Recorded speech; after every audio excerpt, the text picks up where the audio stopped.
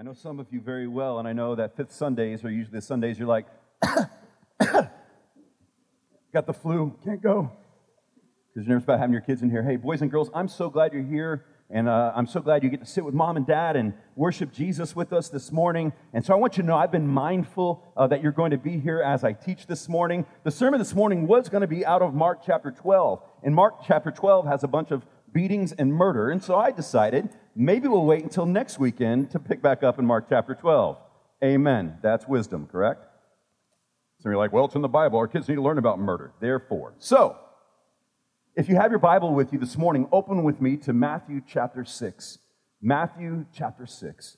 Matthew chapter 6 is a part of the New Testament in the Gospel of Matthew that is speaking about, it's what's called the Sermon on the Mount. And so we have several chapters in Matthew, Matthew 5, Matthew 6, and Matthew 7, that are the teachings of Jesus as he is unfolding and explaining God's law. It's the teaching of God's law as it stands from the Old Testament as he explains it now going into the New Testament idea of kingdom.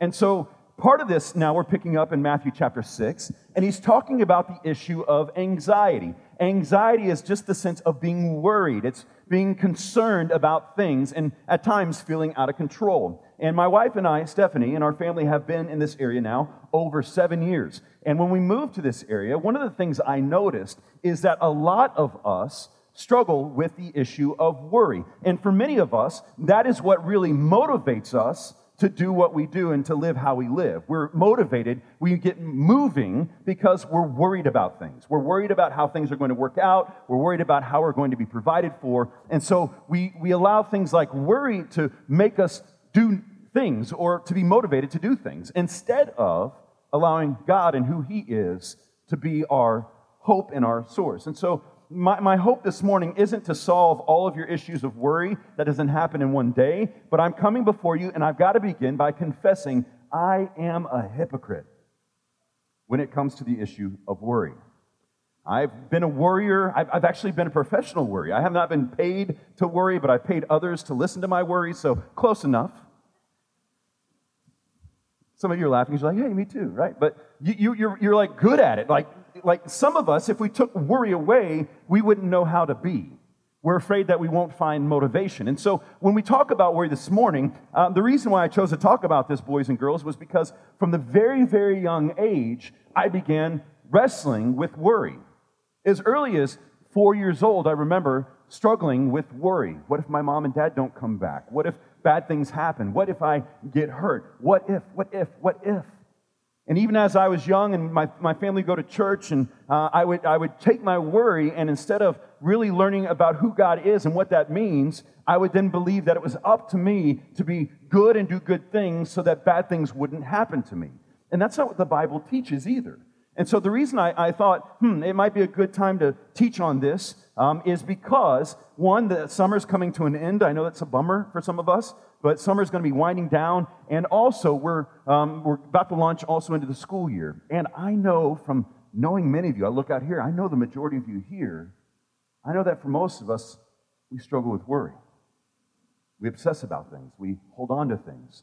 And so my hope is that this, at least this morning, will bring some truth into the situation and help us to begin really shifting our focus from what we see in the mirror or from what we see in the bank account to who we see God is, and as we watch God be faithful to that end. The main point I want to make this morning is that focusing on God and his kingdom frees us from worry. Focusing on God and his kingdom frees us from worry. And so as we pick up in Matthew chapter 6, verse 25 is the beginning of where we're going to be, but we have to look at when it says therefore, we have to understand what therefore is there for. So start with me in verse 24, Matthew chapter 6, beginning in verse 24. No one can serve two masters, for either he will hate the one and love the other, or he will be devoted to the one and despise the other. You cannot serve God and money, mammon, stuff, wealth. So in this previous passage, Jesus is warning God's people about the love of money and the hope that we place in money and the desire to get money and to then have and control money. And so he's teaching on that, and he brings it to the summary point. You can't serve two masters. You will be devoted to one and you will hate the other. So if you're fully loving money and stuff and what it can provide, the sense of power, the sense of wealth, the sense of being okay, then that is essentially turning your back on the one who ultimately makes us okay. And so we pick up then in the next verse, in verse 25, therefore, because of that idea, you can't serve both masters. Therefore, I tell you, do not be anxious, do not worry about your life, what you will eat or what you will drink, nor about your body, what you will put on. Is not life more than food, and the body more than clothing? So he begins by responding to this issue of wealth and possessions by saying, we are worrying about and focusing on the wrong things. We are denying who God is and His faithfulness by hoping in ourselves and worrying about what we're going to eat or what we're going to wear. Now, clearly, Mom and Dad, this isn't advocating that, hey, teach your kids not to care. Because the first thing that runs through our mind is we don't want them to be homeless, we don't want them to be foolish, we don't want them to go to prison, we don't want them to get dead, right? We have all these things that we want for our children, and so naturally, we want those things for our children. And the issue of wanting good things for our children is godly. The issue of wanting them to manifest those things for themselves, though, is idol worship. Where is the source? Who is the source of all good things? Where do those good things come from? Who is the one that made us and who provided a way of redemption for us and continues to feed us and to provide clothing for us? Is it your ability to work hard, or is it God the Father in heaven? Now, listen, it's super easy for me to come up here and say, well, the Bible says, so deal with it, and then try harder and don't worry. How does that usually work for us? We start worrying about the fact that we're worrying, right? And so we go from worrying about provision to our ability to worry or not worry. And so that's not, Jesus isn't saying try harder not to worry. He's saying you're focusing on the wrong things. Your worry, there are things to concern yourselves with, but why don't you invest that energy into something and someone that actually pays bigger payment back to you? Why don't you give yourself to someone or something that actually provides greater benefit for us? And so as we dig further into here, I want us to understand that many of us will have our inner critic because we've come to believe, myself included, that if we don't have the worry, we won't have the motivation. If we don't have the motivation, we're all going to end up hungry and homeless, right? I mean, that's really kind of, if we're honest, how the logic plays out. The interesting thing is we worry because we want to be happy. That's one of the motives of it. We worry so that we can create an environment that makes us happy. Let's be honest. We worry because we want to be happy. And so it is an issue of worship. That's something we need to understand. Whatever we give our attention to, our love to, our loyalty to, that is who or what we worship. And so this desire to be protected and taken care of is not a bad desire. What Jesus is teaching, though, the focus of where you put that desire is extremely important. So he gives illustrations from life. He says, look at the birds of the air. They neither sow nor reap nor gather into barns, yet your heavenly Father feeds them. Now, certain birds in Texas, that's not always true because of you guys with shotguns. Amen?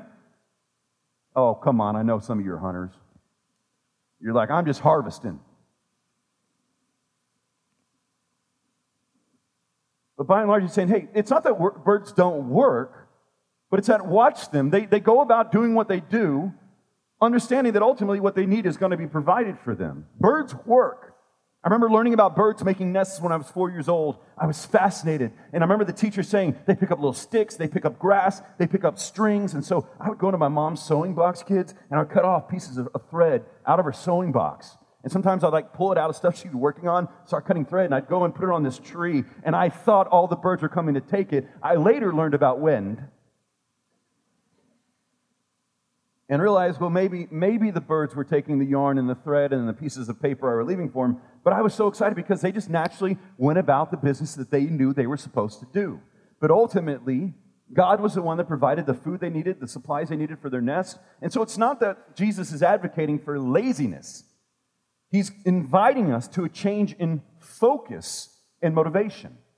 He's calling us to say, well, let's change the why. Let's change the why of what we're doing to something more. Not something less, but to something more. Let's put our energies behind something that actually brings great amount of value and great amount of fruit. So he says, look at the birds of the air. They neither sow nor reap nor gather into barns, and yet your heavenly Father feeds them. Are you not of more value than they? You're more valuable than the creation that God created.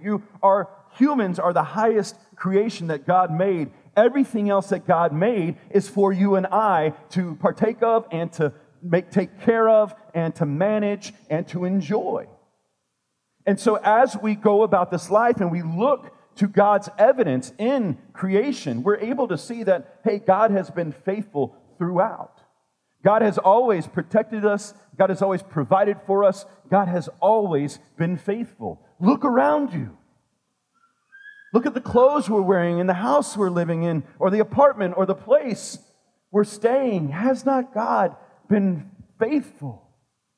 What our worry then communicates, though, is God, yeah, you're good, but it's not enough. It's a message on contentment that I'll pull out some other time. But aren't they more valuable than they? And which of you, oh, this is so good. And which of you, by being anxious, can add a single hour to his span of life?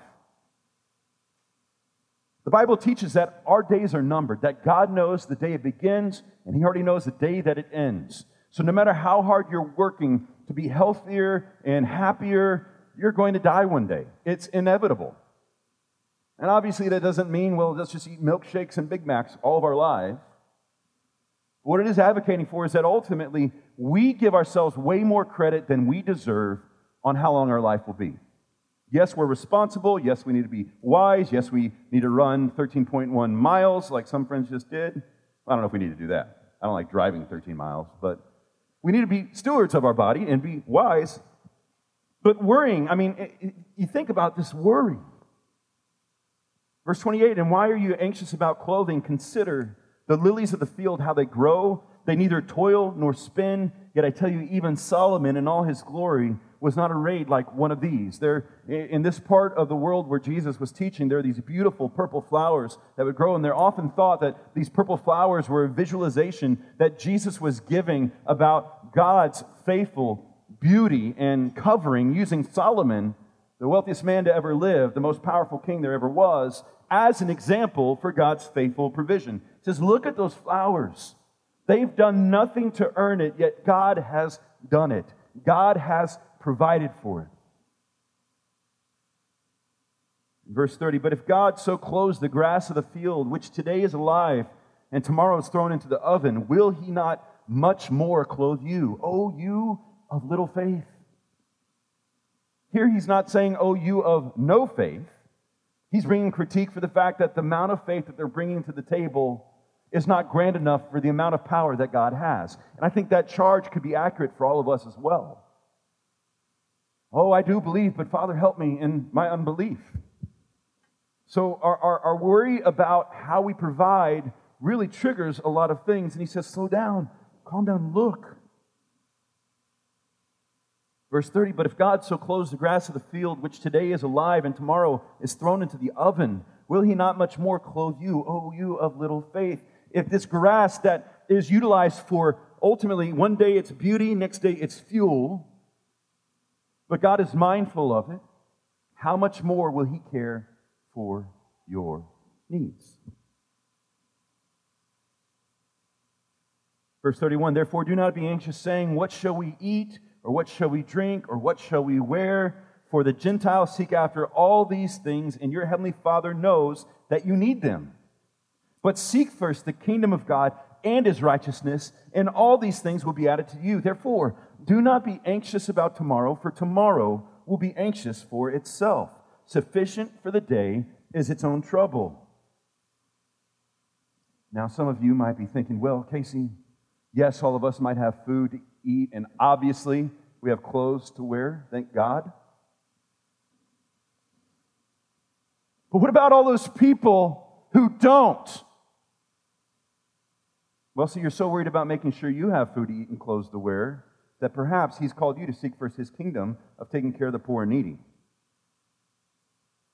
But instead of living this outward-focused life, we're consuming and hoarding and protecting and keeping because of our worry. Because of our worry, and I'm guilty of that. There aren't many mornings that I don't wake up struggling with some sense of anxiety or worry. So I'm with you. I don't know many days that I don't go check my bank account or my budget software or anything else and look and sort of fret and believe that maybe by me looking and checking these things that there will be more money coming in if I'm worried about it. But that's not what Jesus teaches. So I want to talk to you from this passage about 3 truths about worry. If you're going to worry, I at least want you to be biblically informed of what it means. So that you're not, at least it's no longer happening upon you, but you're willingly make a choice and you're understanding the consequences of worry. Consequence means something that happens as a result of something else. So worrying costs you something, and you're believing things about worry. I at least want to help you from this passage believe the right things about worry. The first thing is this. Worry causes us to focus on ourselves more than we focus on God. Worrying makes us believe that we are ultimately in control and responsible for everything that happens to us. We begin to believe the mantra of, it's up to me, or in some generations, it's up to somebody else. But we don't appropriately provide direction and clarity on what it is that we are needing from God and focusing on God. It causes us to focus on ourselves, our abilities, our successes, our lack of success. It shifts the focus from the one who has made us, the one who knows and has made a way to redeem us, the one who provides for us, but it shifts the focus from that. And so when you're choosing to worry, and I know for some of us it feels like worrying happens on us, and I've been there, but when we choose to continue on in and engage in this worry, it shifts our focus away from God and His kingdom, and it shifts our focus to our ability. If you're a high-functioning person, like many people in this room are, it'll then let you be very high when things go well, or be in a very low when things don't seem to be going as well. Your sense of worth, your sense of value, your identity will ride heavily on your ability to perform. And so that's what you're investing in when you're choosing to invest in worry. You're shifting your focus from God and you're putting it on yourself. I can't remember the last time I've had a conversation with someone where I had to rebuke them for trusting God too much. I don't remember. I remember I met one guy many, many years ago who was unemployed and quote-unquote waiting on the Lord, and I asked him, have you learned to read? He said, oh, of course. I said, there's a classified section and a want place section for looking for jobs. Have you looked at any of those? No, just waiting on the Lord. That's not waiting on the Lord. That's laziness. So I don't want you to hear that, well, I'm just going to sit and wait on the Lord. I remember when I was getting my speaking ministry started, and I was ready to go. I was ready to get on the road for 100 days and get after it. The problem is no one really knew who I was or what I had to say. And so part of it was, well, I'm going to wait on the Lord to do that. But while I was waiting on the Lord, I took a job and was working. And continued to wait for God's provision. And eventually, a year and a half in, I was able to start speaking full time. Partly because I had a sugar mama, Stephanie, who was a teacher. She was making the big bucks. It's like $36,000. We were rich. So rich. God provided. But waiting on the Lord, it isn't just sitting and doing nothing. There are times, though, waiting on the Lord looks lazy. There are times where it appears like, hey, I'm gonna wait and see what God does. There are times where that is appropriate. I remember talking to Neil and Sarah Sandos. They are our first missionary couple that are sent to Africa on long-term missions through SIM. And I remember the fundraising process for them. And I remember they're like, golly, man, we're still short, blah, blah, blah. And I was like, well, you got to wait on the Lord, you know. And my first instinct was like, let me help raise money. But I knew part of their growth and trusting God was to see God faithfully provide at the right time. And it wasn't until the week or two before they left that the last bit of the money they needed to raise came in. But it did. And I was so proud of what God was doing in them and how they were responding to Him. They were definitely sitting down, having meetings with people, communicating their financial need, but they were also being very clear that they were going to wait on God, and God faithfully provided. The first thing about worry, it causes us to focus on ourselves more than God. One thing I've learned is that the more I'm consumed by worry, the more distracted I am from the things of God as well. The more I'm consumed with worry, the more distracted I am about the things I'm worrying about. Therefore, I'm giving my attention, my love, and my loyalty to the issue rather than to my Savior. And we'll get into some practical, basic, next steps at the end. I want you to understand, I'm not going to just throw this out here and be like, yes, I do worry. I must repent. And I'll just be like, hey, go try harder and trust God. You're like, oh, what do I do with that? I hope to give you some next steps. The second truth I want you to understand about worry is this, that worry does not solve any problems. Psychologically speaking, when our mind is consumed by worry, our ability to problem solve actually decreases. And a lot of us think the more I'm ramped up and nervous and anxious, the more I'm going to be able to solve the problems. And some of you are able to push through and get it done.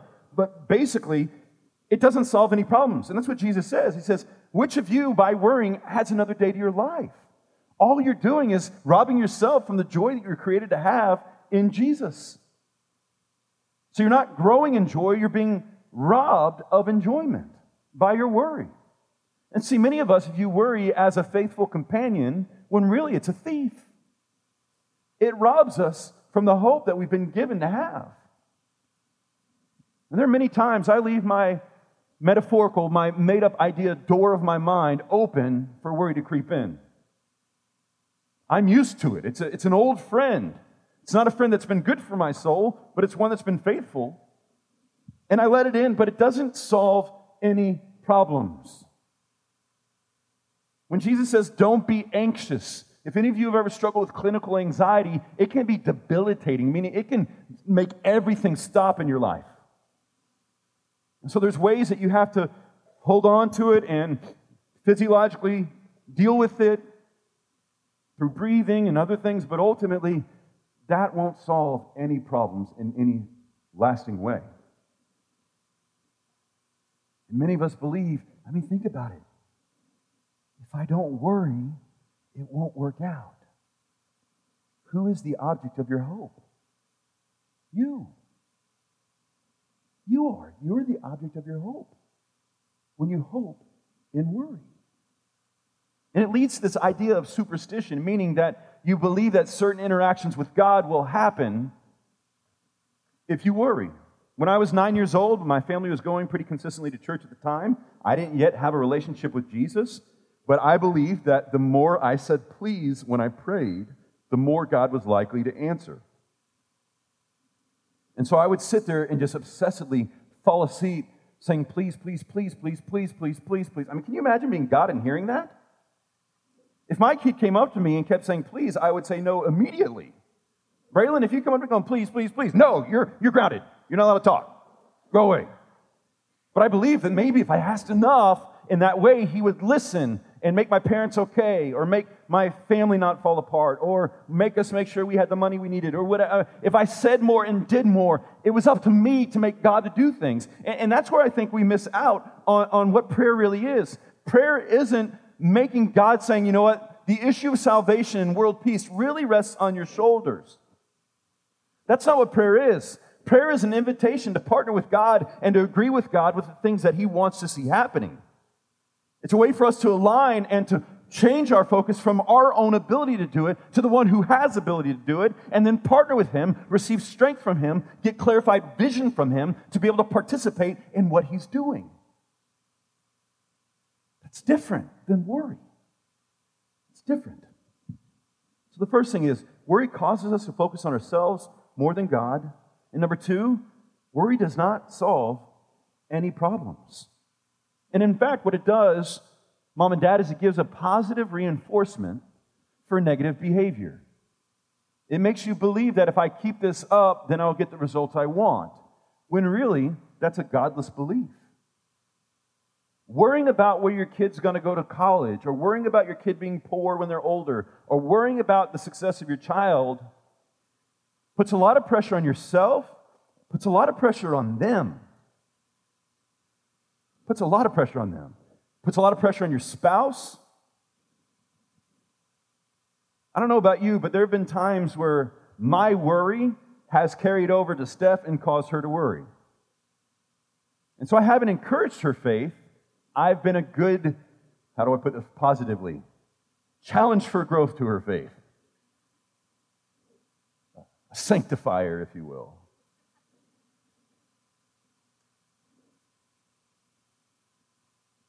And this doesn't mean we have to take this false identity of, man, it's going to be just fine. It's going to be just fine. In the end, it will be just fine, and we'll talk about that in a minute. But it doesn't solve any problems. If it was very productive and solved a lot of problems, then I would say, worry away. Let's get together and have a worry meeting. Thursday nights, first Thursday of the month, we're going to gather and have a worry meeting together. We're going to get together and just worry. No, we're going to have prayer meetings that come and bring our worries and bring them to the Lord. God, we have a burden for our neighbors to come to know Jesus. God, we want our boys and girls to know Jesus at a young age and begin to treasure Jesus and value Jesus. And God, only you can do that. Help us. And number 3, worry distracts us from living for the things that really matter. Jesus says, instead of worrying, seek first the kingdom of God and His righteousness, and all these things will be added to you as well. Worry distracts us from living for the things that really matter, things that are eternal, things that are lasting. When we worry, we're not investing in things that pay back. When we worry, we're not giving ourselves fully to our relationship with God. When we worry, we're not fully investing in our marriage. In fact, when we worry, we're often breeding this culture of insecurity in our home rather than this culture of hope. And because the grave is empty, because Christ is not remaining dead, we are a people who must live with hope. But worry distracts us. It keeps us greedy, and it keeps us selfish, and it keeps us from really living a generous life, reflecting the generous God who gave His own Son for us. So Jesus teaches in Matthew 6:33, but seek first the kingdom of God and His righteousness, and all these things will be added to you. Therefore, do not be anxious about tomorrow, for tomorrow will be anxious for itself. Sufficient for the day is its own trouble. And so here is the command from Jesus Himself. Are you ready? And part of being a Christian isn't just hearing and going away and forgetting. Part of being a Christian is hearing from God and doing what it says. It says this: do not be anxious. Well, that's easy, right? Those of you who struggle with anxiety, I mean, sort of like, okay, I'm going to not be anxious now. I'm done. But I think the first step for those of us who do worry and are struggling is confession. Confession is simply agreeing with God. God, I am worrying about this. I am hoping in this, and I'm not hoping in you. One thing I've begun practicing this summer, again, that I hadn't done in a while, full confession, is praying when I worry. When I feel anxiety, I take that as an invitation to pray. God, I'm concerned about our finances. God, I'm concerned about this family. I can obsess over your souls. And that sounds creepy, and sometimes it feels a little creepy. But I want you all to know and love Jesus. I want your sons and daughters to know and love and pursue Jesus. I want you to find your treasure in heaven rather than your treasure on earth. I don't want you to be choked out by the cares of this world and the deceitfulness of wealth. I don't want your joy to be robbed based on circumstance in life, but rather on the consistency of the grace of God through Jesus. I don't want you to be distracted. I don't want you to live an anxious and worried life. I don't want you to obey God because you're worried about His wrath. I want you to obey God because He's given us His all. Because He's worth it. Because He's faithful. Because He does the heavy lifting. Because He heals when He wants to heal. And He doesn't by His own weird will. But He doesn't sometimes. But that doesn't change the fact that He is good. So do not be anxious. So what do we do instead? Well, Jesus fortunately gives us some ideas.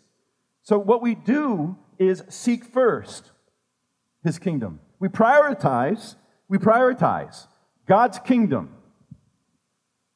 God's kingdom. One of the ways I've battled worry over the years is I worship through song. I allow the prayers of other people to be my guide when I don't have the feeling or the right words to say. And so I worship. I turn on worship songs, or on Sunday morning. There's many Sunday mornings I wake up and I'm like, oh, I don't want to go. And Steph's like, that's your job. So I'm hearing she's trying to relate. I'm hearing what you're saying. I'm hearing that you don't feel like going and being the pastor today, now get up and go pray and study. And I get up and I come and I worship God because it's true. Even though if I'm not feeling that it's true. And He's so faithful. He's so faithful to meet us in our worry. But the challenge is, one, worry ultimately is sin. But many of us then take our worry and believe that God can't overcome it or forgive it. And that's just a lie. It's worshipful. It gives God honor when you say, God, I'm worrying. That's prayer. That's you acknowledging that, hey, I'm missing it. I'm interacting with this in a way that's making it about myself. It's not really helpful, and it distracts me from the things that are really important. So, God, I'm coming to you, and I'm saying, God, help me. One way I help people who, like me, focus on what they're worried on, I tell them, I said, when you're feeling overwhelmed, make a chart. You, God, others. What's your responsibility? To love God, to obey God, to honor my covenants and commitments, right? Those type of things. What's God's responsibility? He's the one that changes other people's hearts, not you. He's the one that could come and bring repentance to somebody. For other people, it's their choice to make good decisions at the end of the day. It's up to them ultimately to love and obey God and to make wise choices. And you can lead the way, you can instruct them in the way, but ultimately, it's up to God. And so we start partitioning it out and then letting that be our prayer list. Letting that be what we pray about, that God, I'm coming to you because I believe you're faithful. I believe that you call me not to be anxious, and I am. And God, I'm coming to you trusting that you're able to release me from my anxiety. God, I come to you declaring that you are faithful even when I don't feel it or I'm faithless. And God, I want to pray for so-and-so because I believe their heart's hard towards you, and I want them to know you and love you. That's seeking His kingdom. That's a kingdom prayer. That's a worthwhile pursuit. The kingdom of God is the things that God cares about, the thing that God creates and is redeeming for Himself and for our enjoyment. When He says, seek first His kingdom, it's the lens by which we view the rest of our work and our relationships and our education and all those things. It determines a lot for us. Seek first, we prioritize, hey, God's going to be important in our home. And for some of you, moms and dads, the way your next step of obedience today is when you get around the table with your children or you pray with them tonight, say, admit to your kids, Mommy and Daddy don't always put God first.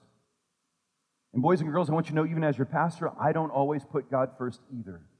And so I want to say to my church family and to my family, I don't always seek God first, but with His help, we're going to aspire. We're going to try to do that more.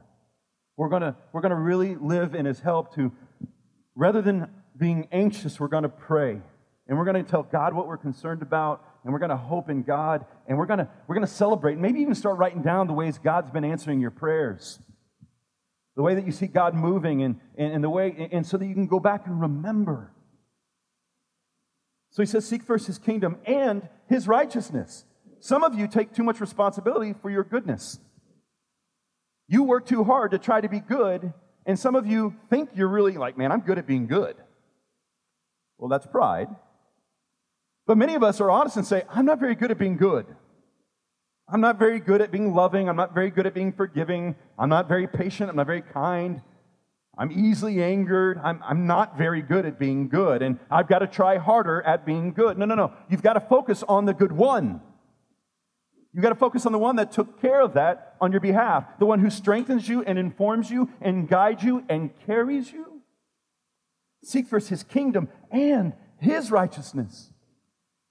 You become who you're around, and you're surrounding yourself with the righteous one. You desire the things that are more righteous, and are at least able to identify when the things you're pursuing are not. Seek first. We prioritize and we pray His kingdom, His righteousness. We seek first godly community of biblical people who are Christians, boys and girls, friends who love Jesus and love you and will encourage you towards things that are true.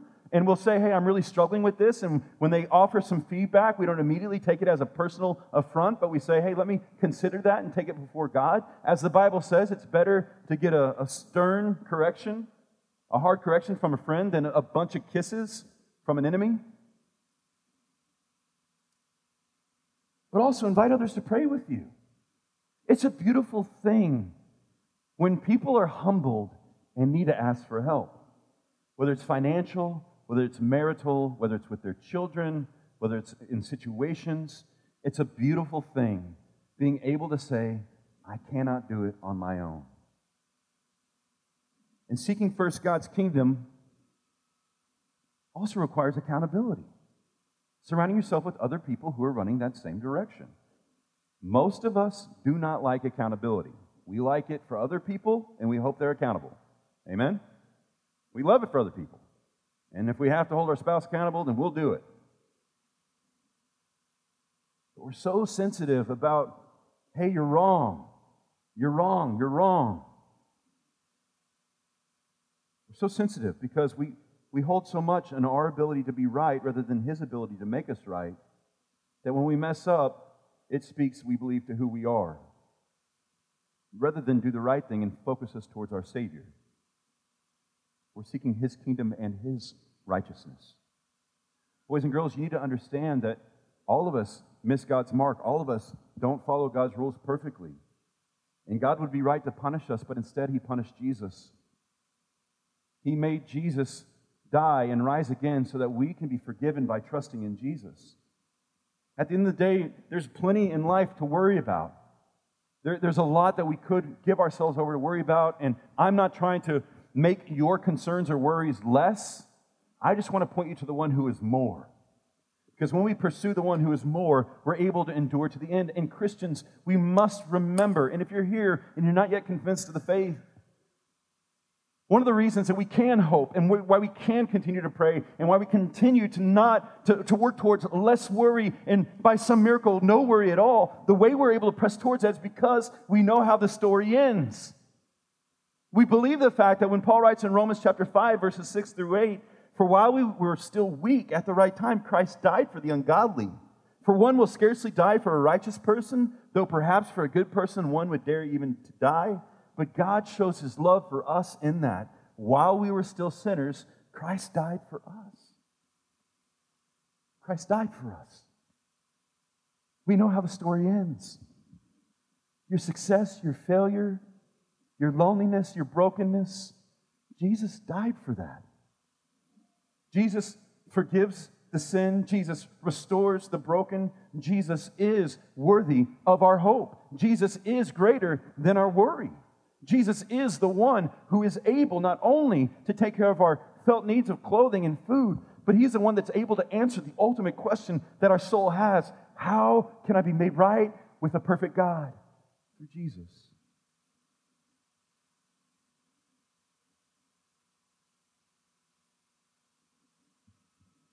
In Colossians 3, 1 and 2, Paul writes, if then you have been raised with Christ, seek the things that are above where Christ is, seated at the right hand of God. Set your minds on the things that are above, not on things that are on earth. I know many of you work 60 plus hours a week, some more than that. You're like, I don't have time for that. And I would say very lovingly, you cannot afford not to have that. Our pride robs us from the joy that we are intended to have in Jesus. And many times that pride looks like worry. The way we begin to set our minds on the things above is to spend time reading and confessing and engaging. Some of the closest I've ever felt with my wife is when I'm able to sit with her and share my worries and we're able to pray together. Or sometimes we have things to worry about that are my fault, and I have to say I'm sorry and then ask God for forgiveness. I think many of us struggle with worry more than we admit. We worry about what other people think about us. We worry about how we're going to provide for our family. We worry about whether we're good enough or wise enough or we're good enough parents or if we're good enough students or if we're good enough friends. We worry about a lot of those things. And Jesus calls us to something better. He says, don't be anxious, but rather seek first God's kingdom, which is lasting and eternal and perfect, and His righteousness, which is our only hope. And then He gives this promise. And then all these things will be added to you as well. What things? The things we need, the clothing, the food, the peace, the security. As we seek Him, He is faithful to provide all we need. So focusing on God and His kingdom frees us from worry. If you struggle with worry, I'd encourage you to go and memorize some scripture. I'd encourage you to go and read and memorize Philippians 4:4-7. I want you to memorize it, I want you to take it apart, and I want you to start studying it. Every one of you should be writing it down because you know somebody who struggles with worry. Or it's you, because I know your stories. Philippians 4:4-7. And begin to break that down and begin to pray that passage. And begin to guide that into your prayer life. Use the worry as motivation to press into God, not to ignore God.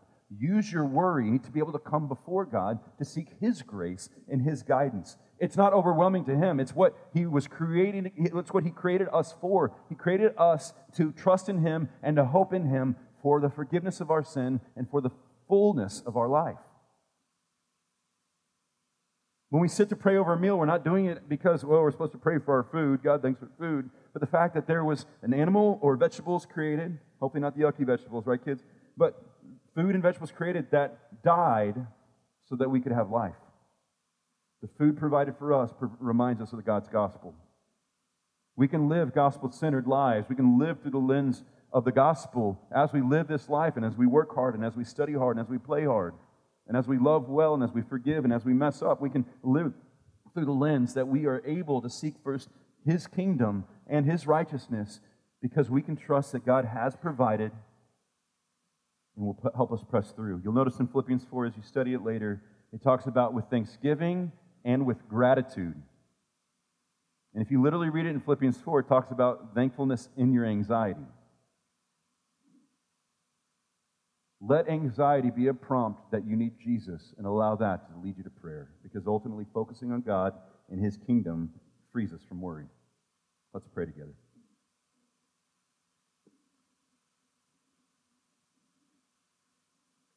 Father, we thank You that while we were yet sinners, Christ Jesus died for us. And Father, I pray for any boy or girl, man or woman in this room that has yet to place their hope in Jesus for the forgiveness of their sin